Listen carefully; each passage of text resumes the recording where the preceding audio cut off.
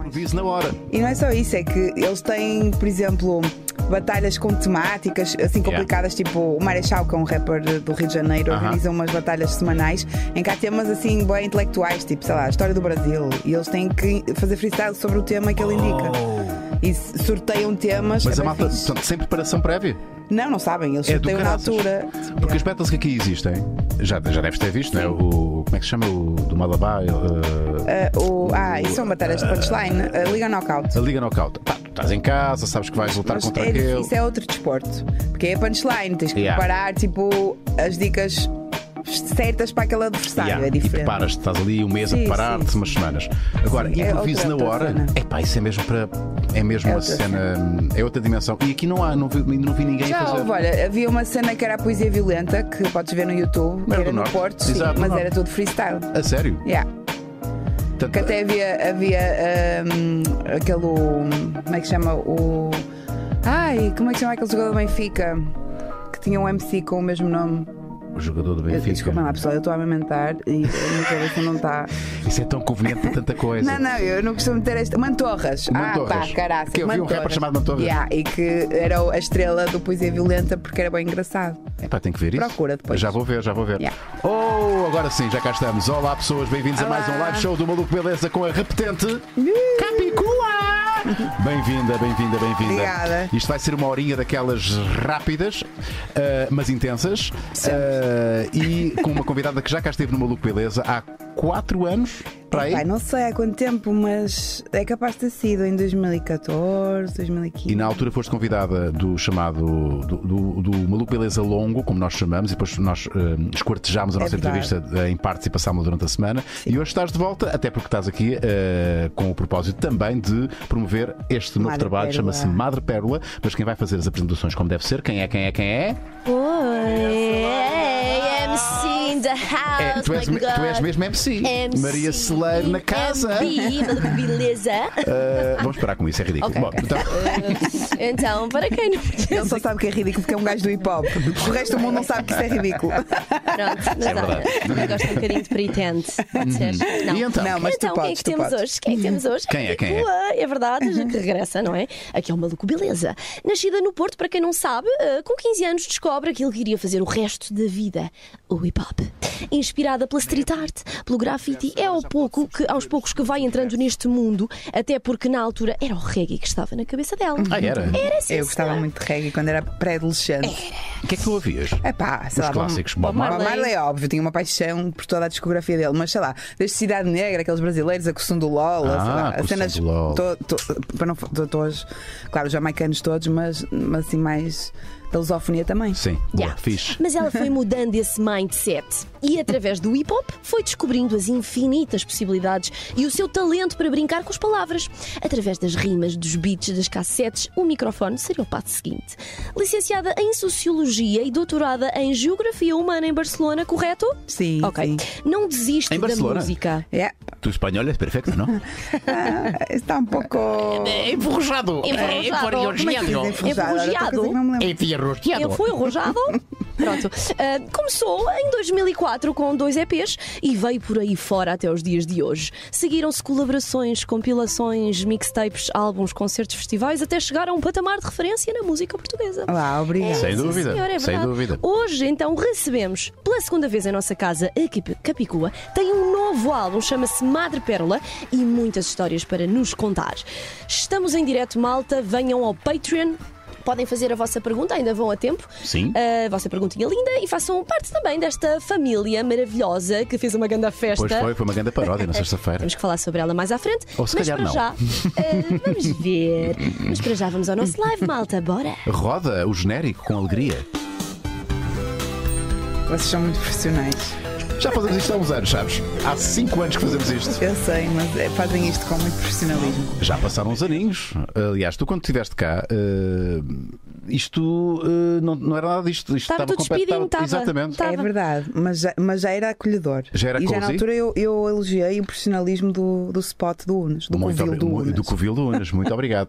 Ora, vamos falar certamente sobre a Madre Pérola, e eu vou já aqui fazer uma confissão, não me orgulho nada de dizer isto, mas eu ainda não ouvi. Mas olha como é que nós éramos. Olha, estávamos tão bem. Tu tinhas barba. E não tinha cabelo. Parece que houve aqui uma Eu estava cansada também, como estou hoje. Pois é, mas isso é por outros motivos. Na altura não tinha bebê, mas estava cansado. E estava eu a dizer que não tenho orgulho particular em dizer isto, aliás, até me fica mal. Não ouviste, vais ter aqui a Capicua e não ouviste o álbum. Não tive ainda a oportunidade, devo dizer. Mas sim, é bom porque fazes-me perguntas sobre outras coisas, aliás, sim. E sobre o disco. Como uma pessoa que não tem nenhum tipo de ideia. Como, portanto, como. Sim, como. Porque já te expliquei que eu como um animal. Pai, acho incrível como é que vocês fazem essa distinção. É diferente. É como é de comer. Como é de comer. E como é de comparar. Comparado como. Sim, e o 18, não é? E o 18. É pena não estar aqui a Catarina. Ela está aqui, só que deve estar aqui. É 18 que se diz. Não é 18! É 18 que se diz. Mas o Marco já ouviu o álbum, não ouviste? Vocês já vão falar dos temas da Madre Pérola? Já ouvi o álbum e estou mega fã e viciado. Portanto, eu chego à cama e vou ouvir as letras e deliciar-me com as Destacas algum som em particular? Uma canção com o. Eu estava a falar ainda agora e acabei-me de esquecer do nome, do Camané. É Passiflora. Passiflora. É logo as primeiras, não é? É a segunda porque há uma introdução, mas sim, exatamente. Adoro. Quem é que faz a voz nos interlúdios? Interlúdios, não é bem interlúdios. Há uma música que tem uma locução do Pedro Lamares, adoro, que ele faz dele que ele declama um excerto de um livro do Rainer Maria Rilke que inspira aquela canção, que é Cartas a Jovens Poetas. E ele é incrível, o Pedro Lamares, a fazer uma voz. Depois tem um sotaquezinho à porta, assim, quase imperceptível, mas que lhe dá um sal e pimenta. Sim. Incrível. É por isso que eu digo que a Catarina nunca pode perder aquele sotaque. Eu nunca condimentada, perdi. E vivi muitos anos em Lisboa. Nem nunca fizeste um esforço para tirar. Não, para quê? É de estimação, faz parte da minha identidade. Mas nunca houve nenhuma pressão nesse sentido? Não. Eu acho que só o pessoal que trabalha na rádio e na televisão é que tem esse tipo de pressão. Uhum. E acho que também está a deixar de ser assim, eu acho. E acho muito bem, porque se Portugal é diversificado nos sotaques, porque não espelhá-lo na comunicação social, claro que sim. Na arte, na representação? Sim. Mas aliás, vejo muitos pivôs de telejornal que são do Porto e que não notas absolutamente nada, né? e outros apresentadores. E agora da nova geração já aparecem assim alguns que fazem questão de dizer como e como. Enquanto cenas diferentes que são coisas diferentes. Olha, vou-te fazer uma pergunta já em relação a este álbum, correndo o risco de já terem feito esta pergunta. Mas cá vai, porque de facto tenho essa curiosidade. Demorou quanto tempo entre álbuns? É assim. Na verdade, o último álbum assim, de originais para o meu público, da minha geração, né? e de outras, porque eu fiz um disco para crianças, é por isso que eu estou a fazer esta distinção, foi em 2014, portanto passaram quase 6 anos. Mas no intervalo entre uma coisa e outra, tive um Medusa, que era um disco de remisturas, o que saiu em 2015, o Mão Verde, o disco para crianças, que saiu em 2016, e o Língua Franca, que foi um disco que fiz com o Valete, com o MC e com o Rael, um disco luso-brasileiro, que saiu em 2017. Portanto, eu fiz coisas no entretanto, mas assim, um disco de originais a solo e para o meu público habitual, sem ser para o público mais infantil, já não existia desde 2014. Isto serve para quê? Porque há pouco nós estávamos a conversar em off a diferença entre o artista e a sua obra e aquilo que ele pensa, se aquilo que ele pensa tem que ser transcrito ou traduzido neste caso, nas letras naquilo que escreves. Mas a minha pergunta vai neste sentido. Este Madre Pérola veio nesta altura e veio dizer alguma coisa importante que tu achaste que teria que ser dita agora? Sim. O quadrado perfeito acho que vai dizer. Sim, eu acho que para mim funciona sempre assim, porque a música funciona sempre como uma espécie de megafone para as minhas causas e de a ferramenta para tentar mudar as mentalidades e tentar espalhar a mensagem que eu acho que é importante a cada momento. E também é um retrato de uma época, daquilo que me preocupou, daquilo que me fez feliz, daquilo que me emocionou naqueles meses em que estive a escrever e nos anos que vivi antes do disco. Portanto, para mim, essa lógica vale sempre. Há rappers que não têm essa ligação tão óbvia entre aquilo que são as suas convicções e aquilo que é o seu trabalho. E é legítimo. Super legítimo, porque a arte, no geral, é liberdade, claro. E cada um faz dela o que quiser.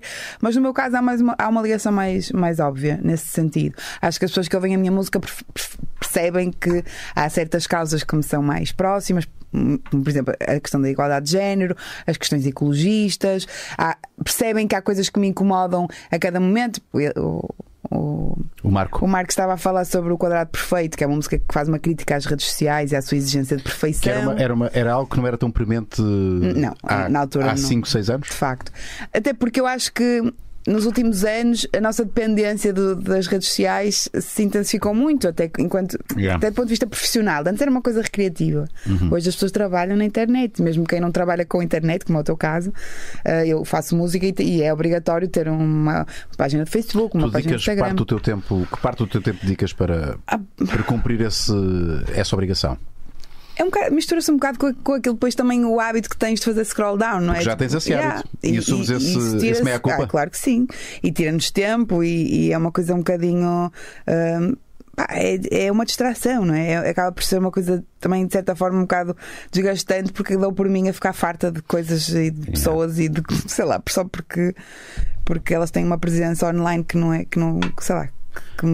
E elas invadem o teu filho? No fundo sou eu que vou pois ver o que elas vão fazer. Legitimidade é que tens de fazer um scroll down. Mas aquilo que essa música, O Quadrado Perfeito, fala é um bocadinho sobre essas contradições, precisamente, porque eu não faço uma crítica distanciada. Aliás, eu faço uma letra em que eu ironicamente falo do quadrado perfeito. Sim. E da sua exigência de perfeição, não é?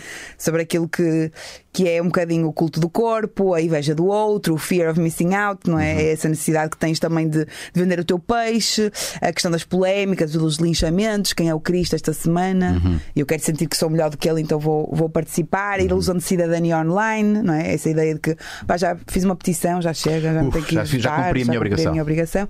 Mas depois no fim da música digo, mas como tem de ser, não se esqueçam de fazer like no post, subscrever as notificações, estás a ver aquela onda, aquela cassete que, pronto, é muito típica do YouTube e de outras plataformas, e um bocadinho para mostrar essa contradição, não é? Dizer, pronto, eu não estou a falar do meu pedestal de quem está de fora. Não tens aqui uma superioridade moral? Não, nunca fui moralista e nem sequer tenho pretensões de evocar alguma pureza de valor, todo comportamentos. Até porque é óbvio para quem me segue que eu promovo o meu trabalho online, não é? Agora, a questão é, acho que às vezes o que acontece hoje em dia é que as pessoas que escrevem livros, ou que fazem música, ou que fazem arte no geral, têm que se promover a si próprias para chamar a atenção para o seu trabalho. E há uma espécie de perversão, há uma espécie de contrato, de pacto assim meio subreptício com a internet, que é de género, se as pessoas querem ver mais a tua vida, e se tu mostrares a tua vida, elas vão te dar mais atenção, e aí podes vender o teu peixe. E há pessoas que jogam esse jogo e outras que não. E até há pessoas que jogam esse jogo até certo ponto. Não, e atenção, há uma as pessoas que não jogam esse jogo depois são vítimas de bullying por não. Não sei se serão vítimas desse bullying. Eu sou aqui vítima de bullying. Não.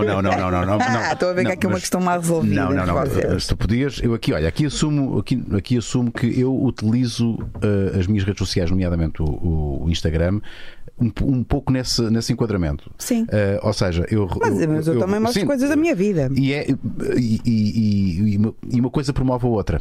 Não é que eu esteja a instrumentalizar a minha família, mas é numa de. Okay, estão a ver? Eu sou um gajo normal. Eu também sou casado. Mas sentes perfeitamente que quando pões uma foto dos teus filhos tens muito mais likes, que às vezes dizes assim: olha, vou fazer uma coisa, olha, vejam isto.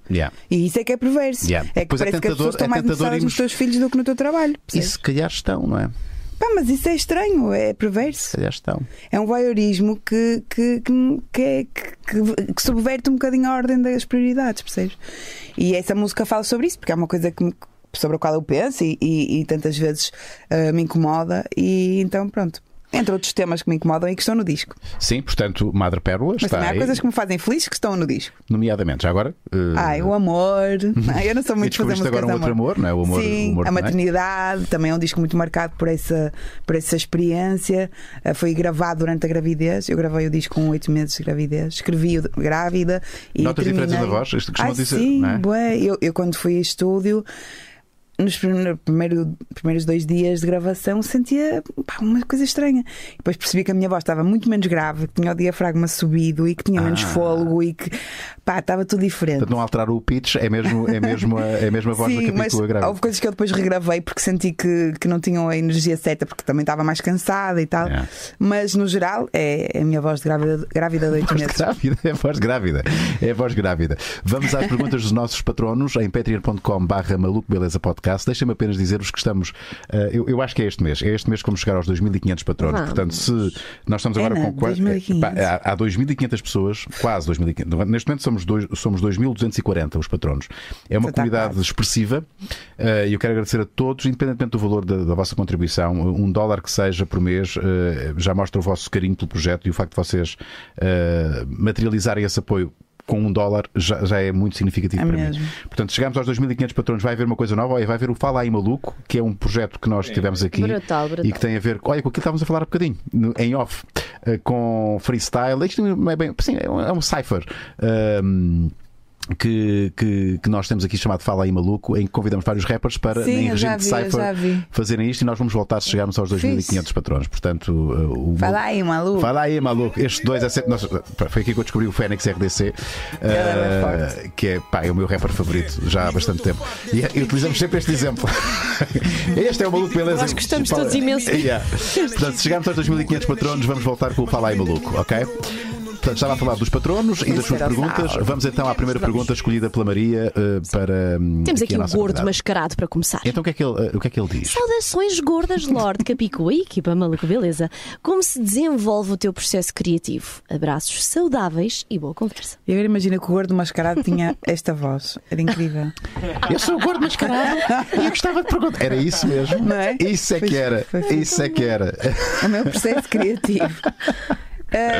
Já tens resposta para esta pergunta da algibeira? Não é bem da algibeira, mas é a única resposta possível. É um bocadinho aquela ideia de que, primeiro, há a fase esponja, não é? Que é viver, absorver, estímulos. Mas, por exemplo, andas com um caderninho? Não, agora tenho as notas do telemóvel, às vezes aponto coisas. Escreves ou falas? Escrevo. Depois não tenho paciência para ir ouvir. Sim. Mas também tenho um caderninho em casa que, quando começa o processo de escrita dos discos, em que depois começo a passar essas notas e organizá-las no papel. Eu sou uma pessoa que tem uma agenda de papel ainda. Muito bem. É uma mulher do século passado. Só nessas coisas da agenda, sim. Aliás, roubam-me a agenda e eu fico, não sei o que é que vai acontecer. Ficas mais preocupada ou em stress de roubarem o telemóvel ou a agenda? É pá, uma pergunta, mas está ela por ela, sim. Ela por ela. A minha agenda em junho já está toda besuntada, tipo. Tem tudo, tem lá pedaços de esparguete. Exatamente. Mas pronto, quando começa um disco, começa a apontar coisas, ideias, caminhos. E punchlines também? Às vezes sim, rimas inteiras, frases, ideias. Rimas? Sim, gatilhos para começar uma letra.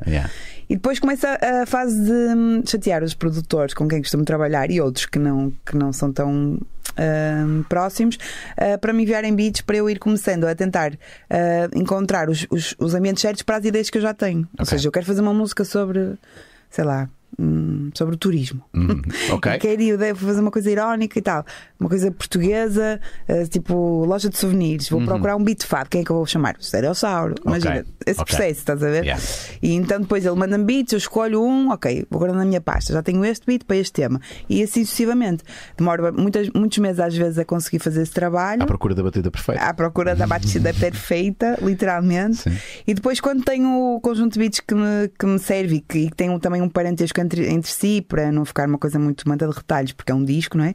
Começo a escrever, que é a parte que me dá mais prazer, na minha bolha, durante alguns meses, a fazer as letras. Depois, quando tenho as letras feitas, gravo demos em casa do meu DJ, do D1, e aí começamos a fazer a sequência, o arranjo da música, não é? Beat às vezes é só um loop e uma variação de refrão. Começamos a pensar, vamos acrescentar um baixo, vamos fazer aqui uma bridge, vamos pôr aqui um sample. Pois muitos sons instrumentos reais nos seus sons. A cada disco foi acrescentando mais, e neste tenho muitos mesmo. Neste está incrível. Obrigada. É que o Marco é músico, o Marco, para além dos seus muitos tributos, tem uns flavors de jazz e está muito contemporâneo. Fomos buscar não só os músicos que me acompanham na estrada, mas alguns outros contributos Por exemplo, a Malu Magalhães, que participa numa das canções, também tocou guitarra. Tem um trio de sopros no Quadrado Perfeito. Quer dizer, foi acrescentando instrumentos mais orgânicos para dar uma outra dimensão aos beats mais clássicos, de hip-hop tradicional. E depois, esse trabalho é muito fixe, de fazer a sequência, o arranjo, pensar o que é que quero. Quem é que falta aqui neste refrão? Bora convidar a Malu Magalhães para este tema perfeito. Gravar o convidado e tal. Esse processo de ir dilapidando a coisa até dá-te ficar um gosto com do caraças, muito. Imagino. E depois é que quando está tudo já preparado para a versão final, vou ao estúdio e gravo a voz. Tu guardas os sons originais ainda em demo? As demos, sim, tenho os demos, sim. Claro. Porque é muito giro fazer a comparação. Por acaso, como é que isto olha, o Marcos e Marco faz isso, põe, pelo menos num dos discos tem isso, as demos e depois a. Que é giro ver esse processo. E às vezes as demos são mais fixes.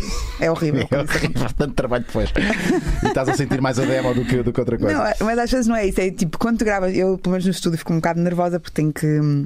Sabe, imortalizar a letra, certo. Não é? Então vou com aquela tensão de querer fazer tudo perfeito, mas ao mesmo tempo ter emoção, e é difícil às vezes. E na demo estou assim um bocado a cagar, então às vezes sai com a emoção mesmo perfeita e depois estou a tentar replicar aquilo, e é um horror. Porque passam, tipo, a gente grava às vezes as demos com a janela aberta, passam um autocarro. Mas fica um efeito fixe. Se tiver que ser, fica. Mas pronto, há aquele perfeccionismo que nos atira para o estúdio profissional, não é? Claro. Mas sim, tenho as demos e guardo sempre as versões das músicas que vão evoluindo até chegar à final. E às vezes também o que acontece quando colaboro com outros artistas, quer escrevendo letras para outras pessoas, quer convidando pessoas para cantar nas minhas músicas, é que eu escrevo o refrão, depois gravo a minha ideia de melodia e mando para o cantor que eu quero convidar. Pá, imagina, eu a cantar, mandar. A parte do Camané, como é que fizeste? Já viste? Eu tive que cantar o fado para o meu telemóvel e mandar ao Camané que vergonha. Faz isto, Camané. Camané, vê se consegues fazer isto. Pá, a sério. E o quadro é que eu tenho uma voz grave, não é? Porque senão ia ficar pior ainda. Mas depois gravei uma palena d'água em que eu fazia uma vozinha. Olha, horrível. Tens isso guardado, portanto? Tenho, mas não mostro a ninguém. Tens que fazer um álbum disto. Tens que fazer. Juro que não tenho, não. Ninguém queira ouvir-me cantar. Eu tenho a certeza disso.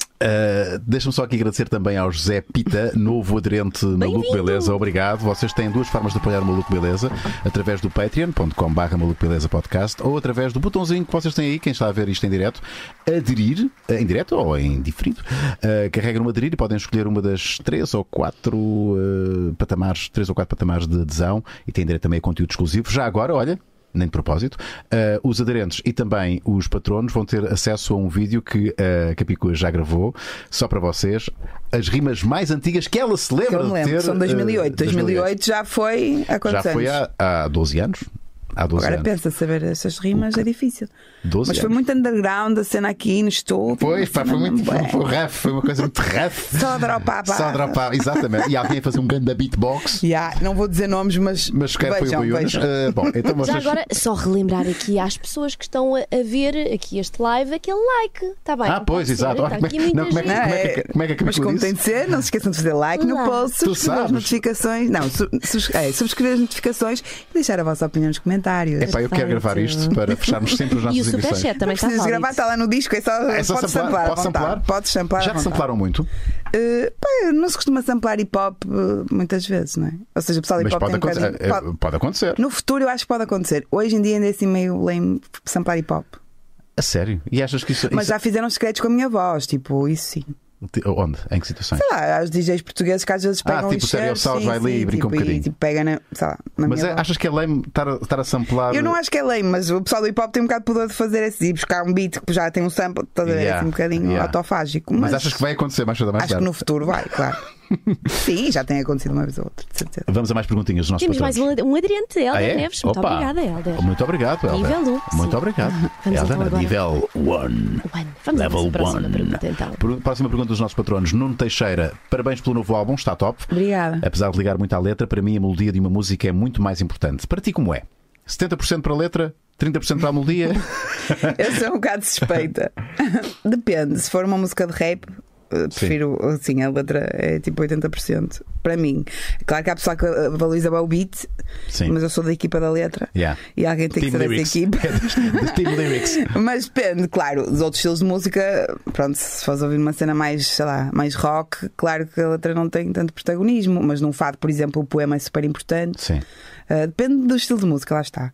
No soul, se calhar não ligo tanto a letra. Se for ouvir, por exemplo, um R&B ou uma kizomba, não vou estar ali, estou à espera de ouvir poesia, não é? Ali é emoção, tipo, baby, é tipo emoção, tens que dar com a emoção. Olha como este meu sotaque é que é muito lame de angolano, muito lame. Mas é isso, depende do estilo de música, mas tenho tendência assim a valorizar mais a letra porque pronto, é a minha praia, não é? Eu faço música porque a escrita me permite fazer música. Já que tu falas tanto de escrita e é completamente a tua praia, já pensaste em dedicar exclusivamente, ou pelo menos reservares uma parte do teu tempo exclusivamente a escrever ficção? Ficção nunca me atrevi. Agora, dá uns anos para cá, desde ou mesmo 2016. Poesia? Ou mesmo poesia? Isso já pensei mais vezes, mas como o rap me canaliza todas as minhas forças e ideias, não tem acontecido. Mas desde 2016 que escrevo crónicas quinzenalmente para a Visão, para a revista Visão. Okay. E isso é todo um exercício diferente, porque eu não estava habituada a escrever prosa, não é? E a crónica é um formato bastante específico e tenho gostado muito, mas às vezes passo ali um bocadinho. E de que falas nas tuas crónicas? Olha, desde um bocado de tudo, desde a filosofia da vida cotidiana, como é habitual nas crónicas, até questões mais de atualidade. Às vezes falo um bocadinho de política, às vezes falo de cultura, um disco, um filme que eu vi, que gostei, às vezes falo, sei lá, sobre coisas que, olha, muito sobre maternidade nos últimos meses, porque vais ter que fazer um blog agora. Blog não, porque depois é preciso promover o blog. E até temos aqui a Amélia Rosa a falar chega justamente de promoção. Sim, de uma mãe para uma mãe, para outra mãe. O que é que mudou na Capicua? Artista e não só, depois da maternidade? Olha, aquelas perguntinhas. Muda sempre muito. Toda a gente que sabe que ela é mãe sabe que muda muito. Isto parece um clichê, mas é verdade. E se calhar tu saberás efetivamente aquilo que mudou daqui mais tarde, porque aliás, esse é um conceito muito fixe de uma antropóloga que agora não me vou lembrar do nome porque não dormi nada. Não, porque estás a amamentar. Eu até podia parecer uma pessoa culta, mas não consigo porque estás a amamentar, estás numa fase em que estás mais requisitada. Mas é verdade, eu às vezes quero falar coisas e não. Às vezes é tipo, chega-me aí esse urso e queria dizer banco, sabes? Coisa. Já estou a tarefa. Exato. Essa antropóloga falavas-me que nos anos 70 criou um conceito que é muito interessante e muito apropriado, que é a matrescência. Matrescência que é basicamente o processo de transformação de uma mulher em mãe, que é um bocadinho como a adolescência. Ela faz esse paralelo, porque igualmente, tal como a adolescência, a matrescência é um processo hormonal, fisiológico, identitário, progressivo, em que o nosso corpo muda, a nossa identidade muda, as nossas prioridades mudam, a nossa forma de olhar o mundo é completamente diferente. E como a adolescência não é uma coisa que acontece de um dia para o outro, não é? Quando nos põe um bebê no colo que a coisa muda. É todos os dias, não é? Acordamos um bocadinho mais mães e, tal como dos 13 aos 19 anos vamos evoluindo para nos tornarmos um adulto. E esse conceito fez mesmo muito sentido em mim, porque eu estou a sentir essa transformação. Foste há quanto tempo, desculpa? Há um ano e pouco, fez um ano dia 15 de fevereiro. Ainda conta dos dias, portanto um ano. Não sei, um ano e vai fazer vai fazer 11 meses agora dia 15. Pronto. Pronto, olha, ele estes dias ficou doente pela primeira vez e eu fiquei. E tu super preocupada? Eu nunca pensei que fosse aquela mãe tipo. E sabes? Estou totalmente histérica, descontrolada. Alguém me ajude. Que eu hoje envelheci tipo 10 anos nestes dias. Achas que sim? De stress, de. Que na cara? De angústia. Não, na cara talvez, não sei. Não, estás ótima. Mas dormi pouco, de ficar angustiada com ele no desconforto dele. Sei lá, há coisas que te surpreendem. Sei lá, pensava que ia ser mais relaxada, mas pronto, sou muito primeira viagem. Eu vejo filmes, eu antes via filmes em que crianças eram maltratadas ou que. Isso também. E estava na boa. Olha o puto, sim, agora é totalmente diferente. Olha o puto ficou atropelado, e o puto está doente. É dizer assim, agora eu sofro como o caraças. E mesmo aquela crise humanitária, tipo a questão dos refugiados, bate de uma outra forma. Sim. É um lugar totalmente comum, diferente. Mas bate mesmo outra maneira. Tu pensares que aquelas mulheres se põem grávidas num barco e tu projetas ali a tua situação. Sim. E isso muda. As prioridades mudam, o teu tempo muda. Eu tinha o tempo todo para mim. Era uma privilegiada. Geria os meus horários. Acordavas as horas que querias? Quase sempre, sim. Trabalhava muito. Aliás, era impossível ter-me dedicado ao meu trabalho como me dediquei nos últimos anos se tivesse tido filhos antes. E agora é tipo, agora tenho 20 minutos, deixa-me responder aos e-mails. Sim. Sabes? Sim, tipo, sim. Ainda com ela os braços. Sim, porque ele ainda não está na escola, nem, pronto. Então estou nessa logística ainda. Estou na matrescência. Estás na matrescência, que vai durar, olha, vai durar 18 anos. Não vai durar para a vida toda. Porque depois tu vais ser. Eu hoje sou um pai diferente do que era quando fui pai pela primeira vez. Portanto, porque nós nos vamos adaptando também ao crescimento dos filhos, não é? E hoje também tem que ser para filho é diferente. Justamente, também. Mas mesmo em relação ao mais velho, não é? Eu hoje sou um pai, a relação que eu tenho com o mais velho não é a mesma que tinha com ele quando ele tinha. Imagino, até porque já não consigo carregar ao colo. É ele que me carrega a mim. João Sabino, olá, Unas e Capicua. Lembro-me de ler numa revista, acho que foi a Visão, um texto teu sobre o doutoramento, onde falavas da necessidade da resiliência psicológica. Fizeste doutoramento em quê? O que foi o melhor / pior? Eu também sou aluno de doutoramento e revi-me no teu texto. Há dias em que parece que vou salvar o mundo, outros em que sinto vergonha em pagarem-me para fazer o que faço. É bom saber que não somos os únicos e, pelos vistos, frustração é muito comum entre estudantes de doutoramento, coisa que me parece ser um bocado tabu ainda. Mas é super verdade isso. Eu fiz o doutoramento em estudos territoriais, na questão do desenvolvimento local e sobre um bocado o discurso urbano em torno das zonas rurais e aquilo que é a narrativa do que deve ser o desenvolvimento rural. E na altura pensavas que ias mudar o mundo? Na altura da crise. Não, nunca pensei nisso. Quer dizer, eu penso nisso até hoje, ou seja, eu mudo o mundo todos os dias. Que estás a mudar um bocadinho o mundo com isso? Mas mais com a música do que com o doutoramento, porque acho que depois, infelizmente, a produção científica fica um bocadinho na biblioteca e sai pouco à rua. Sim. E é um bocadinho distante, o discurso científico é um bocadinho distante daquilo que é. Fica no seu próprio circuito. São as próprias políticas depois na prática e fica um bocadinho no circuito fechado. Mas essa ideia de que ele estava a dizer de resiliência psicológica é mesmo verdade. Tu fazes um trabalho que demora 4, 5 anos a fazer, às vezes mais. E estás por ti, claro, tens um orientador que volta e meia vais fazer umas reuniões, mas tens de ter tu a autodisciplina, te levantares de manhã e trabalhares numa coisa que é uma maratona assim, tipo. Que não vês a meta. Tu não vês a meta, não é? Não vês. E tens de ter esta disciplina e essa força para conseguir todos os dias sozinho levantar-te, ir trabalhar, ir à biblioteca. E é super difícil. Primeiro porque tens de ter estás permanentemente a trabalhar ou quando não trabalhas sentes-te culpado. Sim. E quando trabalhas nunca é o suficiente. E depois parece que se te levantares às 5 da tarde ninguém dá por falta de ti no mundo. Então uma solidão. Sentes-te inútil? A não ser que estejas a trabalhar num projeto científico dentro da universidade e que tens outros colegas que sabem da tua existência. Sim. Não é que não te sentes inútil, não é bem inútil, mas se eu morrer agora ninguém dá pela minha falta. É tipo assim, estou sozinho. Sim. E é um bocadinho angustiante essa cena de teres a única só tu é que mandas no teu tempo e parece que vais ter muito tempo, mas depois não tens. E então estás numa angústia permanente, faz com que muita gente fique um bocadinho maluquinha, lelé. Eu incluída, eu fiquei muito angustiada durante muitos meses. Aliás, suspendi a bolsa uns meses para dar um arejo para me organizar. Refocar outra vez. Mas foi incrivelmente útil para a minha vida posterior. Como assim? Porque hoje não, que agora tenho um bebê. Mas até ter um bebê tinha uma capacidade de trabalho super. Porque disciplinou-te. Claro, eu se escrevo uma coisa na minha agenda, aquela tal agenda gordurosa. Vai acontecer, tu fazes. Eu faço. Se não fizer e não manhã, a coisa, vais faço à tarde, se não fizer à tarde, não vou ter que fazer até ir para a cama. Nunca portelas? Raramente. E se portelo, tem que ter um dia definido para fazer. Ou seja, não é tipo, depois eu faço. Não. Então tem que pôr ali na agenda, tem que estar ali, e se está ali é lei. Sim. E essa cena um bocadinho control freak vem de uma estratégia de sobrevivência que eu precisei de criar para não ficar maluca a fazer um doutoramento. Mas faz tão parte da natureza humana. Como é que é a palavra? É procrastinação.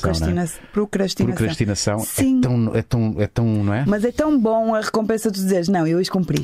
Sim, depois se conseguires, sentes o super-homem ou super-mulher. E é isso que é o problema. É a linha tênue entre a saúde mental e a doença mental no doutoramento. É que se tu te sentes, hoje fiz. Hoje estive aqui, sentei-me, cumpri o objetivo hoje não do dia. Fiz, sou uma merda. O que é que eu vou fazer amanhã? Não, devia morrer, não mereço entras existir. naquele loop. Sim. E no trabalho criativo é a mesma coisa. Há muitos músicos que têm dificuldade em organizar-se e depois sentem que nunca terminam nada e que estão numa angústia permanente. Mas tu não estás muito dependente da inspiração. Os artistas, isto é aquela questão do trabalho. É trabalho de ponto final. Não é, a inspiração. É assim, claro que às vezes há lives de genialidade momentânea que tu parece que estavas sintonizado com uma cena que parece que ganhaste o jackpot. Cai-te ali a cena perfeita. Mas 99% das vezes é trabalho. Eu, por exemplo, com esta coisa de escrever crónicas quinzenalmente na Visão, sinto que se me sentar a trabalhar, mesmo que não tenha tema, eu vou sacar dali uma crónica. Ainda não fizeste o tema de não ter tema? Aquela das primeiras a gastar. Hoje não tenho nada para escrever. Vamos falar sobre já isto. tenho 2 ou 3, mas aí é tipo, temos que levar a fasquia da metacrónica, que é do tipo, não, eu vou fazer uma crónica sobre não ter tema, mas vai ter que ser genial. Exato. Então já tive assim 2 ou 3. Pá, mas já não posso mais. São 3 ou 4 cartuchos que tens, depois não dá mais. Depois ficas-te a sentir mesmo aquela cena chunga. Caleb Matos, olá Lorde Capicua e toda a equipa MB. Eu vou já avisando que daqui a pouco vamos ter o nosso espaço tão desejado da Vibrolândia. A Capicua é para mim a rapper com mais qualidade na escrita em língua portuguesa. Obrigada mesmo. Sem qualquer divisão entre homens e mulheres. Mais nada. Tão simples quanto isso. É sempre consciente e aborda temas relevantes. Certeira e corrosiva, se assim tiver de o ser, mas dona de um otimismo inabalável. Verdade, ele conhece-me bem. A sua métrica nunca tiveste uma fase pessimista? Quando tenho, são 5 minutos de tiro, porrada e bomba, digo todos os palavrões que eu sei e depois, não, espera, vamos arranjar isto. Sabes? Muito bem. Mas sua métrica em privado. Mas as tuas asneiradas, a sua métrica é irrepreensível e tem uma cultura acima da média. E o que dizer da sua poesia? É a cereja no topo do bolo. Isto é uma grande responsabilidade quando sabes, te põe assim num pedestal, não é? E colocámos aqui esta questão também para falarmos um pouco talvez do ego. É um tema que falamos com alguma regularidade aqui. A questão do ego do artista. Por acaso nunca vos apanhei a falar do ego do artista, mas se é necessário. Eu vejo. E olha que esta semana andei num Uber que estava a ouvir o Maluco Beleza. E ele parou quando eu estava a entrar e eu disse: não pode continuar a ouvir. Muito bom. Era com o João Moreira. O João Moreira, sim. Que eu não sabia que era o Bruno Aleixo. E depois ele ligou e comecei, eu conheço esta voz. E o gajo disse: é o Bruno Aleixo. Eu pensava que ele fazia aquela voz só para o Bruno Aleixo, mas não, é aquela voz. É incrível. Mas dizias, Marco. E estávamos aqui a comentar, eu e a Maria, se o facto é uma responsabilidade, estamos a falar da questão da responsabilidade, e se é necessário para chegar a este patamar, de facto, ter algum ego e acreditares que és mesmo boa a fazer aquilo que fazes. Essa é uma questão pertinente, sobretudo quando estamos a falar de mulheres, porque esta sociedade boicota a autoestima das mulheres a toda a hora. E há um double standard que é duro e que nos atira também tens letras que falam que tens uma canção que acho que é muito difícil nós termos a coragem de começar. Depois, a partir do momento em que começamos, e que já há um trabalho prévio de dizer não, eu consigo, eu faço, isto tem valor, eu estou aqui, tenho que mostrar o meu trabalho, e a partir do momento em que começamos e vamos com tudo, depois já é aquela lição que eu aprendi com o rap, que é: se eu estou aqui é para emanar, ou seja, eu estou em cima do palco, estou orgulhosa, não vou pedir licença a ninguém. Não há meio termo. Não há meio termo, estou a dar tudo. E isso é uma lição também muito feminista que eu aprendi com o rap, que é tipo, não estou aqui para agradar ninguém, estou aqui para fazer a minha cena. E esse é o meu primeiro compromisso, é comigo próprio. E não é uma questão de ego, é uma questão de afirmação da nossa visão artística, do nosso talento, uma coisa da autovalidação. Antes de nos validarem, antes de ser o olhar do outro que nos valida, somos nós que nos validamos a nós. Então não entra o ego aí. Claro que depois isso depende da definição que tens de ego, claro. Não é? Mas eu acho que essa ideia de que os rappers também são um bocadinho arrogantes e que têm aquela cena de ego. Nunca fizeste nenhum som ego? Tenho alguns, bois. Faz parte? Faz parte. Mas é quase uma. Mas é uma cena afirmativa. Não é? Assim, tem que ser ouvido com ironia. Com ironia, mas do ponto de vista político, porque tudo é política, não é? Eu acho que é uma questão até subversiva de uma mulher em cima do palco a fazer a cena dela sem pedir licença a ninguém, com orgulho e sem se preocupar em ser decorativa. Estás a ver? É tipo, eu estou aqui a fazer a minha cena. Quem gosta, gosta. Quem não gosta, não gosta. E isso já para mim é um statement. Por isso é que eu curto essa cena afirmativa do hip hop. E faz sentido que ela tenha vindo da comunidade negra, de bairros pouco privilegiados, porque serviu esse propósito de afirmação, sabes? E é uma cena super positiva. E mesmo a dimensão competitiva do hip hop, que está associada um bocadinho a essa ideia de que somos egóticos e somos arrogantes, é aquilo que fez com que foi o combustível que fez com que a cultura se espalhasse pelo mundo inteiro. Sim. Não, e é catalisador até de criação, não é? Claro. Autossuperação e superar o outro. E do outro. Não é? Os bifes até têm esse lado positivo, não é? Sim, mas mesmo sem bifes há uma competição sempre latente. É fixe quando tu ouves o som de um colega e está incrível, tu dizes, porque não fui eu que fiz aquela. É que eu não pensei nesta cena. Tenho que fazer melhor, sabes? E isso ou como é que este gajo se reinventou e está com um flow completamente diferente? Fogo, este gajo reinventou. Isso é fixe. Não tens. Isso não é o grande fantasma de um rapper? O quê? É estagnar no seu flow. não sei, não só no flow, também pode estagnar nas letras, nos temas, sim. não é? Mas No de vocabulário. repente tu estás a rimar de exatamente da mesma maneira como rimavas há 10 anos. Para algumas pessoas isso até tipo, pode ser uma questão Coerência, de estilo. e a coerência. Não é? Depende muito de se vies com outras coisas, não é? Mas eu acho que, no geral, quando tens uma carreira longeva, tens que te reinventar de alguma forma, não é? Se não for pelo flow, é pelo outro caminho. Tu forças isso ou não? Forço. A cada disco eu tenho um exercício novo para mim próprio, mesmo, super consciente. E consigo-te enumerar todos os exercícios que fiz. E neste disco, em particular, tinha o exercício de tentar fazer música mais solar. Porque eu tenho dificuldade. Aliás, acho que os portugueses no geral têm dificuldade. Pois é, estamos no ADN, não é? E depois também fui muito inspirado pela colaboração que eu fiz com o Emicida, com o Rael no Língua Franca, com o Valete. E eles sim são E eles que são, solares, não é? pá, flertam com a língua portuguesa, vão cantarolando um refrão ali na catifa de estudo, fazem uma letra no instante, sabes? Yeah. Super descomprometidos, fazem música alegre com uma classe do caraças como os africanos, aliás, também fazem. Sim. No geral, não é? Nós é tudo muito e nós, pesado, muito temos aquela sombrio. cena, pá, será que esta palavra é certa? Muito racional, muito filtrado. Temos ali muito. Um autopoliciamento. Sim, e acho que às vezes esse condicionamento também, claro, cria coisas incríveis. Há todo um cancioneiro de fado incrível que vem dessa melancolia, dessa relação quase reverencial que temos com as palavras, mas depois corta-nos um bocadinho o lado mais solar da força, não é? E eu queria trabalhar isso, porque sentia que já tinha, trabalhado bastante os temas mais emocionais, mais político-sociais, e que era difícil para mim, mesmo falando de coisas sérias, ir pelo lado cómico, irónico, lançável. Então tentei fazer isto neste disco. Foi o meu exercício. Estás a conseguir dar-me aqui o. Eu tenho que. Repara, está aqui um exemplo paradigmático. Eu não ouvi e estou com muita vontade de ouvir. É? Boa, estou a vender o meu peixe. Olha que eu não sou nada. Eu se tivesse que vender para vender coisas para me alimentar. Não conseguias. Aliás, eu acho sempre um skill do cara, essa pessoa que consegue vender. Sim, até aquela malta que faz os 760. É preciso ter a arte de dizer. Diz chouriço. Diz chouriço em 3 minutos. É uma arte. Bom, há uma arte também que é a arte do prazer. Eu não sei para onde é que isto vai, mas cá vai. O prazer é muito importante na vida. O prazer, o auto-prazer, o prazer com o outro ou com os outros. Porque não? E o Pedro Correia da Vibrolândia é uma presença habitual no Maluco Beleza e mais uma vez está aqui para nos falar sobre a Vibrolândia. Olá, Pedro. Nome, Vibrolândia. Olá, Rui. Melhor nome de sempre, não é? E então, Pedro, o que é que temos hoje? Jó System.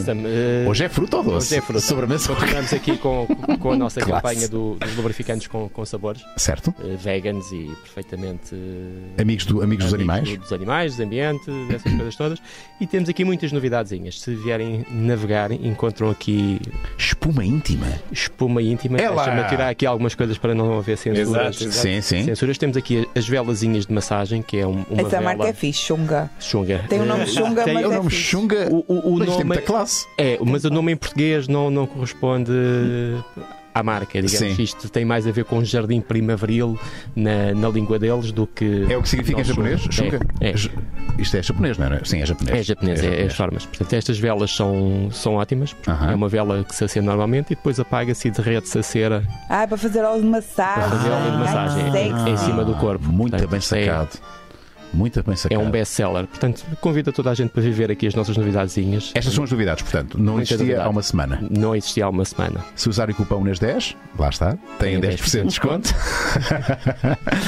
em todos os artigos, portanto já poupam algum dinheirinho nas vossas compras aqui na vibrolândia.com. E como é habitual, sempre que o Pedro vem cá, traz um saco com algo que eu não sei o que é. Aliás, Capicua, Ana, tu sabes que eu não vi isto, o Pedro entrou aqui dentro. Eu também não vi. E eu não sei o que é isto. Eu vou fechar os olhos. O que é isto?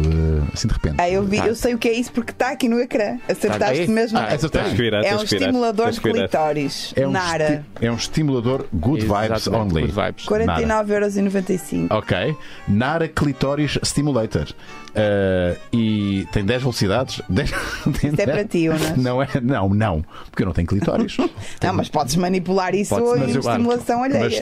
Mas estás a menosprezar o meu poder de estimulação clitoriana. Não, isso é Isto é uma coisa antiga. Aí é que está, que eu sou muito conservador nestas coisas. Uma coisa antiga. Muito conservador. Uma coisa é uma coisa, outra coisa é outra coisa. Agora, o que é certo é que isto tem um aspecto muito.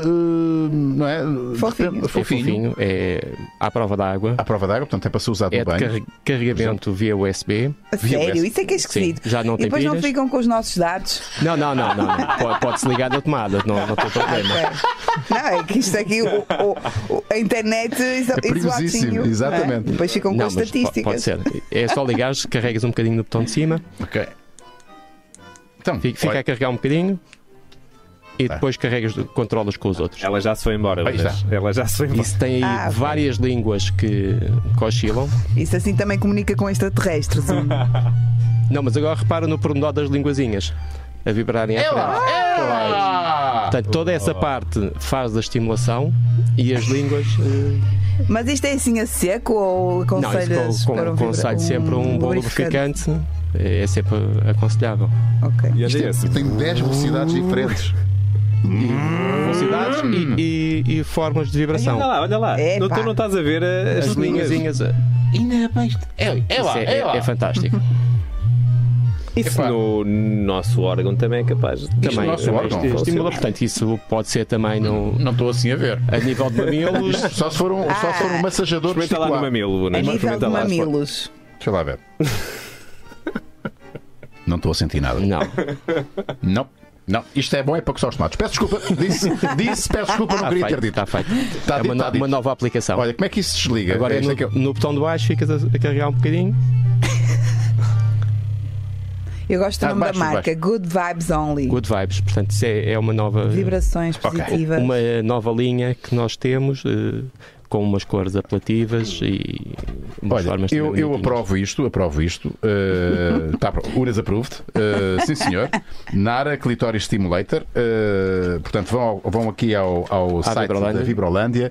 Tem um formato completamente insuspeito. Isto podia ser sei lá. Sim, não parece. Já parece aquilo que é massajador facial? Não, tudo que seja massajador já é coisa. Isto parece outra coisa, nem se parece aquelas pegas de chuveiro. Uma vez, quando morava em Barcelona, reparei. Eu tinha a casa de um amigo meu que era em frente a uma sex shop.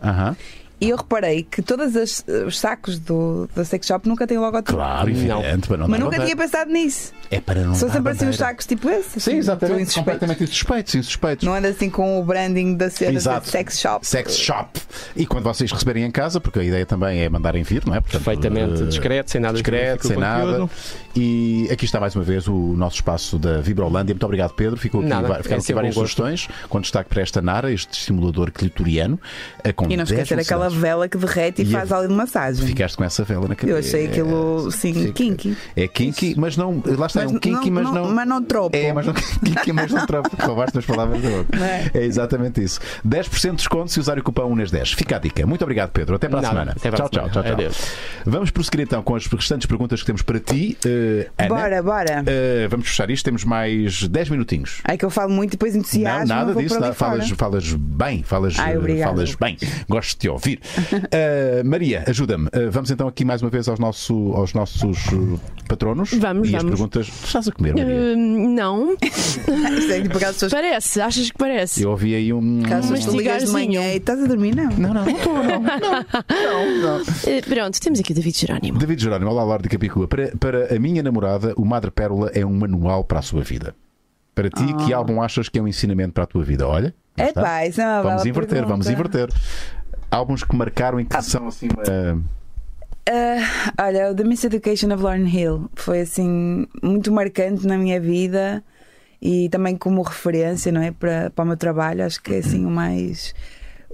Porque depois há canções que são ensinamentos particulares de vários temas em particular também e aspectos da vida diferentes, mas esse álbum do The Miseducation of Lauryn Hill é muito marcante por muitas razões, também pela altura da vida em que me apanhou, não é? na adolescência. Era aquele álbum que vias em loop? Sempre. Depois, tipo, é uma mulher do rap que está tipo num top. É inquestionável o talento dela e o álbum dela continua a ser histórico. E então acho que este disco é mesmo uma lição de música e de vida também.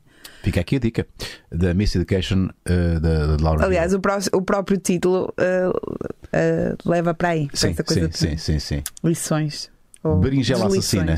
Olá, Laura. Berinjela assassina é um Já grande falámos nome. um bocadinho sobre este tema, mas a opinião da Capicua, se é assim tão difícil a ascensão de rappers femininas no presente, visto que és o nome mais mediático do rap em português e sem dúvida uma referência para o que se faz agora e o que se fará no futuro. Qual é a tua visão? Uma das canções é justamente a resposta às mensagens que recebes a pedir conselhos. É tal, Cartas aos Jovens Poetas, em que falo não só para as miúdas do rap, mas para os jovens rappers que às vezes me escrevem a pedir. E já agora nomes que te surpreenderam no rap feminino. Sim.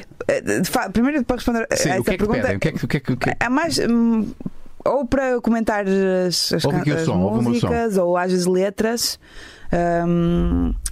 E às vezes coisas mais práticas, tipo como é que eu hei de fazer para, sei lá, mandar a minha demo para uma editora, ou coisas também miúdas do rap que têm assim mais dificuldade às vezes também com questões práticas, tipo, sei lá, como é que, porque às vezes têm, por exemplo, o hábito de escrever uma letra sem ser para um beat e depois não sabem encaixar a letra no flow certo para caber na métrica, sei lá, coisas do mais técnico até ao mais do que tem a ver mais com a estratégia de marketing, de começar uma carreira, não é? E às vezes também coisas de pedir comentários, e eu sinto-me sempre um bocadinho desconfortável nessa situação, porque não gosto muito de comentar o trabalho alheio, não é? Porque às vezes as pessoas também depois não querem ouvir mesmo. Mas põe-te a situação delas, a quem é que pediriam? Exatamente, mas depois também não quero deixá-los sem resposta. Sim. Então eu tento dizer. E depois dessa contradição, não é? De ficar desconfortável, mas querer dar resposta, nasceu a ideia dessa música. Porque eu depois encontrei um livro que é o Cartas a um Jovem Poeta, do Rainer Maria Rilke, o tal autor alemão, que se corresponde com um aprendiz de poeta, não é? E dá-lhe conselhos que não são bem conselhos, ou seja, o que ele diz é: se tu escreves por necessidade vital, como bebes água, como dormes, como comes, não faz sentido perguntar aos outros se os teus versos são bons. Claro. Tu fazes isso por necessidade. Porque tem que acontecer. Vital.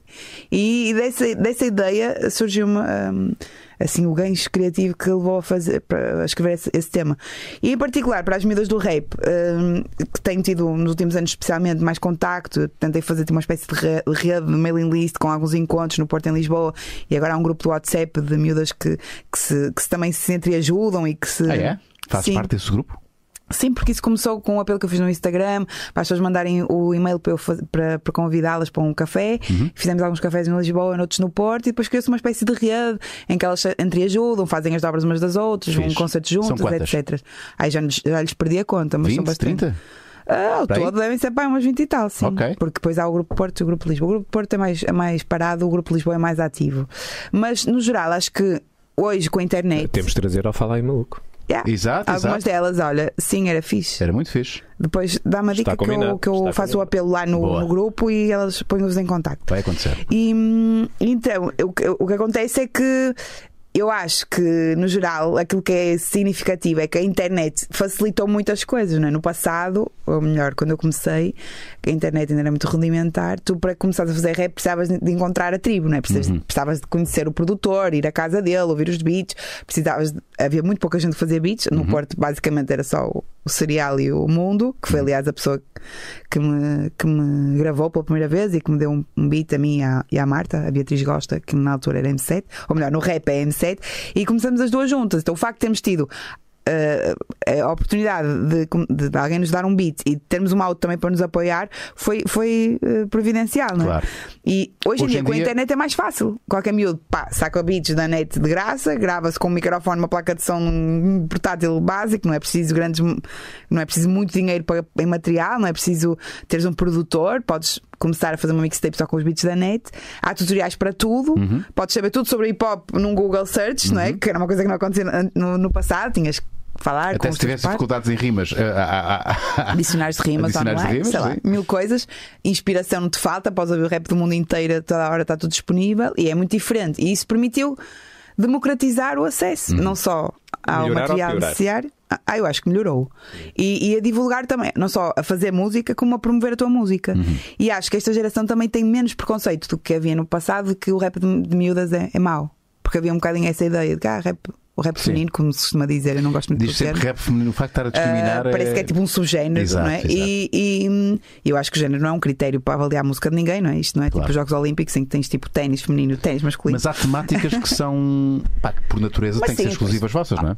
Ou não, que sei é uma lá. visão feminina das coisas. Acho que é uma visão autoral, não é? Claro. E tu falas do teu lugar no mundo, não é? Falas da tua perspectiva. E óbvio que se és uma mulher, vais falar se calhar de temas que te dizem mais, outros, mas não tanto assim, não é? Experiências que só as mulheres têm. Às vezes não há muito isso, porque. Na comédia também há, então não há. Stand-up feminino. Não há essa distinção. E aliás, eu acho que é um bocadinho preconceito, porque tu vês rappers femininas às vezes bem hardcore e rappers homens que são um bocadinho mais poéticos. Quer dizer, o estereótipo é um bocadinho desvirtuado quando depois vais à realidade. E acho que hoje em dia há mais facilidade em aparecerem miúdas novas a fazer cenas, e acho que o nível está a aumentar. E sei lá, hoje tens agora fenómenos com, sei lá, olha, hoje sai o disco da Neni. Aliás, eu não fui, primeiro porque o meu bebé ficou doente, depois porque tinha a vir aqui, e ela é super talentosa, não é só rapper, também canta e ela é tão nova e tão talentosa, tem 17 anos, é incrível. Mas tens a Sean Kong, que também era mais old school, entretanto teve parado e voltou. Ela fazia com outro rapaz, não era? Como é que se chamava? Eram os La Dupla. La Dupla, exatamente. Ela era a Nessa e ele era o espanhol. Pronto, ela também é old school e agora voltou. Mas sei lá, tipo, pronto, tens a Eva Rap Diva, que é já é um ícone da música angolana, mas não só, um ícone da lusofonia incrível. Sei lá, tens já começas a ter mais referências, não é? E eu acho que a Blaia, não fazendo rap puro e duro, porque se mistura com outras coisas, começou no rap e hoje é uma artista pop incrível, ou seja, começa a haver mais possibilidades de criar carreiras, porque aquilo que eu senti quando comecei é que havia sempre miúdas, sei lá, Jamal, que marcaram o início do hip hop Tuga, e outras que foram aparecendo, mas que depois não continuaram a editar discos e que foram, entretanto, ficaram pelo caminho. E aquilo que eu acho que tem algum mérito nesta tribo é ter provado que é possível uma mulher ter uma carreira longeva no rap Tuga. Isso eu consegui fazer. Criar uma referência de possibilidade. És uma referência. Dizer, podem não gostar da minha música, mas nem sequer têm que se espelhar naquilo que eu faço, e até nem precisam de ser miúdas, os rapazes também se podem inspirar naquilo que eu estou a dizer, que é, mesmo às vezes quando parece que não é possível, porque não há ninguém que fez antes, é possível. E isso é uma cena que depende única e exclusivamente da perseverança. Claro, alguma sorte, claro, algum timing, mas da tua perseverança. E talento. Isso é o que eu aprendi com o meu doutoramento, é que é preciso. Sim, é como o doutoramento lá pelo meio. E acho que hoje em dia é mais fácil, apesar de tudo. Há mais concorrência, obviamente, mas ainda assim, como somos poucas, continuamos a ter mais visibilidade. Sim. Claro que depois, quando começamos a superar aquilo que era suposto, nós conseguimos alcançar, depois há sempre assim uma espécie de rançozito. Mas pronto, como assim? Acho que depois, para os homens rappers, é difícil compararem-se connosco. Acho que há sempre uma liga à parte para nós. E há uma tendência que, aliás, no rap americano também acontece, de haver tipo uma espécie de cota para uma mulher. Estás a ver? Tipo, para entrar a Cardi B tens que depor a Nicki Minaj. Estás a ver? Estás a ver essa lógica? Cria-se uma espécie de competição entre as gajas que nunca se dão bem, essa ideia estúpida, e que parece que tens que depor uma rainha para pôr a outra porque só há espaço para uma. Sim. Enquanto que nos homens não cai essa lógica. E achas que isso acontece? E eles têm muitos mais vistos entre eles. Já acontece, sim. E aqui em Portugal esse fenómeno não acontece. É um bocadinho, se fores ver os comentários de YouTube de qualquer rapper miúda que apareça, ou mesmo mais velhas, tipo, vês logo, este é muito melhor que eu não sei quantos. É a imitação da Neni. Esta não sei o que. Tipo, há sempre essa tendência para criar uma espécie de guetozito para as miúdas do rap que têm que se pegar umas com as outras porque só pode haver uma. Só pode. Sabes? Acho que isso é uma coisa clássica não só do hip hop português, mas do universo feminino. E do universo feminino em particular. Não, do universo feminino acho que isso é mito urbano. Porque, aliás, eu sempre trabalhei com outras mulheres, já convidei muitas vezes, olha, nomeadamente para concertos meus e no Super Pop Super Rock, levei a Blink, a Tivon, a Blay, a M7, a W Magic para participar no meu concerto. Já fiz, sei lá, a Guerrilha Cor-de-Rosa, com a Eva Rap Diva, com a M7, com a Blay. Ou seja, eu tenho colaborado sempre com outras mulheres. Faz esse mito urbano. E aliás, fazendo estes encontros que depois derivaram nessa tal rede de miúdas do rap, que estão algumas a começar, outras que já fazem rap há muito tempo, para provar que de facto a entreajuda entre mulheres é super poderosa. A sororidade, essa palavra tão difícil. Sororidade. Sororidade? É tipo a fraternidade entre mulheres. Eu desconhecia esse termo. É uma das coisas mais poderosas do mundo. Sororidade? Sororidade. é a irmandade entre mulheres. Sim. Ou solidariedade entre mulheres. Solidariedade, fraternidade entre mulheres. Acho que é das coisas mais Os poderosas. homens não têm nenhuma palavra. Fraternidade, eu acho. Mas a fraternidade é transversal. Vocês têm dentro uma palavra Sim. que nós não temos? Inventem palavras. Tem que... Acho que sim, acho que devem ter uma palavra. É capaz de existir. Ora bem, estamos a cumprir 1 hora de emissão. Faltam 2-3 minutinhos para cumprirmos 1 hora. Portanto, vamos fechar com o Luís Castro. Olá, Lorde de Capicua. Estive no concerto de Língua Franca no Superbox Super Rock 2018 e foi fantástico. Para quando um novo trabalho deste género e como foi trabalhar com o Valete? Parabéns pelo Madre Pérola. Obrigada. Colaborar com outros artistas é sempre fixe. Com o Valete, com o Emicida e com o Rael foi uma experiência super intensa porque nós tivemos 2 semanas em estúdio fechados, parecia o Big Brother do rap aquilo. Então fizeram residência artística no próprio... uma residência artística no estúdio, eles vieram do Brasil, cá para Lisboa. Partiram do zero ou houve algum trabalho antes? Tínhamos ouvido um conjunto de beats que os produtores tinham enviado, mas não tínhamos ainda discutido temas. Tudo com folha em branco. Sim, e foi tipo, para mim, então, sobretudo com os rappers em questão, foi tipo a Liga dos Campeões, aquilo, imagina. Ainda para mais o Emicida, que era campeão invicto de freestyle durante anos e tipo, consegue fazer coisas assim no imediato, mesmo com uma fasquia muito alta, eu tive que pedalar. Puxar pelos galões. E então foi super fixe para mim, aprendi muita coisa e colaborar com eles foi importante até para depois trazer truques novos para a minha escrita. Ora, aí está. E este disco, aliás, bebe muito dessas colaborações. E vocês assistiam ao processo criativo uns dos outros, não é? Claro, porque estávamos ali, depois ele já acabou, eu não acabei, e depois tipo, vais para casa a pensar, amanhã tenho que levar a letra feita. E é um disco no meio do caminho, não é? Porque quando colaboras com os outros não é tipo a tua visão, é o meio do caminho. Sim, não é? É o resultado da mistura. Exato. E isso também é preciso negociar, aprendes muita coisa. E este disco, o Madre Pérola, que tem muitos convidados, tem o MC e o Rael também, mas tem o Rincon Sapiência, a Malu Magalhães e a Carol Conká, que é a diva do rap brasileiro, vem muito desse prazer que eu tive em misturar a minha música com a música que vem do Brasil. Eu adorei mesmo essa experiência de tocar com eles no Superbox, mas também tocar com eles no Brasil. E aprendi muita coisa, aliás, aquilo que dissemos no início, né? Daquele fazer música mais solar também. Sim. E estou super feliz de ter participado no Língua Franca. Olha, eu também fico muito, muito, muito feliz em teres reservado uma horinha da tua vida. Eu é que agradeço. Foi um prazer. Eu sei que estás aí numa profissão agora que vai ocupar bastante tempo durante os próximos anos. Sim. Que é ser mãe. Prometo que vou ouvir isto agora no carro. Depois quero o teu review. Pode ser sincero, que eu gosto de críticas verdadeiras. E vou ser muito sincero e vou ouvir possivelmente. Eu até gostava de dizer alguma coisa mal, mas tipo, de género. É o Capicua, olha, vê lá isto. Já valeu a pena vir aqui só para ouvir a crítica do Marco. Não consigo mesmo, de facto. E ele é muito escrupuloso.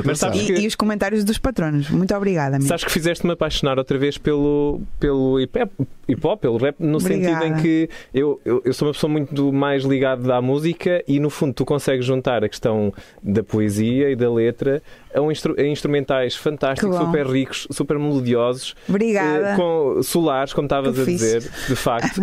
E estou novamente apaixonado por este mundo. Que bom, e também tenho que agradecer muito aos produtores que fizeram os beats e aos músicos que entraram no disco. Mas era este que o Marco disse é uma das coisas que eu mais gosto de ouvir, que é a pessoa que não é do rap e que não costuma ouvir rap, que me diz, fui pela primeira vez a um concerto de rap porque ver o teu concerto, sabes, e ouvir o teu disco, e eu acho que isso é bem fixe, essa vitória de misturar públicos, sabes? E conseguires aguentar a malta que é fã do hip hop, porque podias espantar essa malta. Está demasiado musical. Não, mas às vezes há uns que dizem isso. Isso há sempre.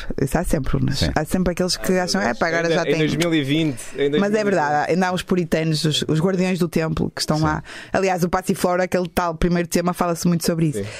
Mas gosto muito de misturar públicos, isso para mim é sempre uma vitória. Grande vitória, esta emissão do Maluco Beleza, que vai fechar com a voz de Licor Doce de Maria Celeiro. Muito obrigada, também é tão bom ouvir isso da tua parte.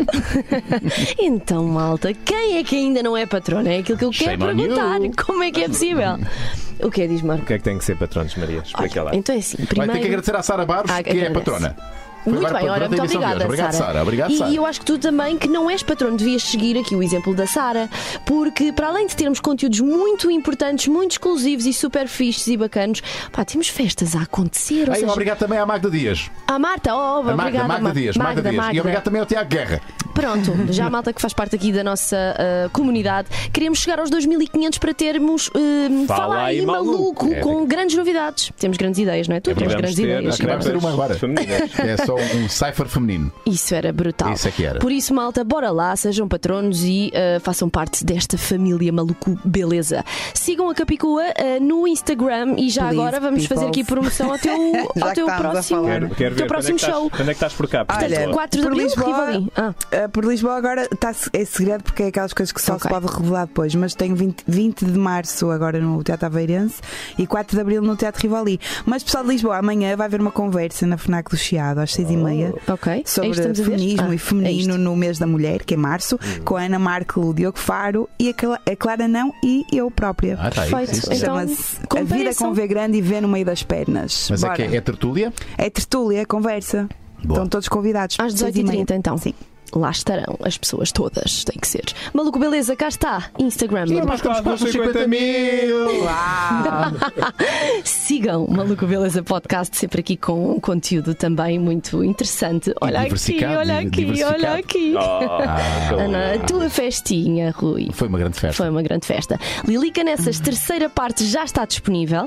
Ponham esse like e vejam esta É uma esta pérola prendinha também. para quem não é patrono. Pois, porque está disponível para todos. Mas isso era tão bom que tínhamos que partilhar com o mundo. Tínhamos, claro que sim. Era pecado só os patrões saberem isso. Tens que ver. É uma experiência social. Banana Papaya também saiu, os limites da Banana Papaya, Grandes episódio malucas. número 30. Conheci a Joana Vejam no outro dia, e ela é likem. muito engraçada. Elas as duas são um power couple. Mas a Rita eu já conhecia, a Joana não. Power couple, absoluto. Venham aqui e ponham esse like. E também, pronto, já agora passem aqui pelo live que aconteceu na festa do Rui, só para perceberem um bocadinho do Põe um bocadinho, Maria. do que é importante ser patrão. O que é que aconteceu? Aconteceram coisas Mete aí som, mete aí Está som. Olha só, este sério? momento foi épico.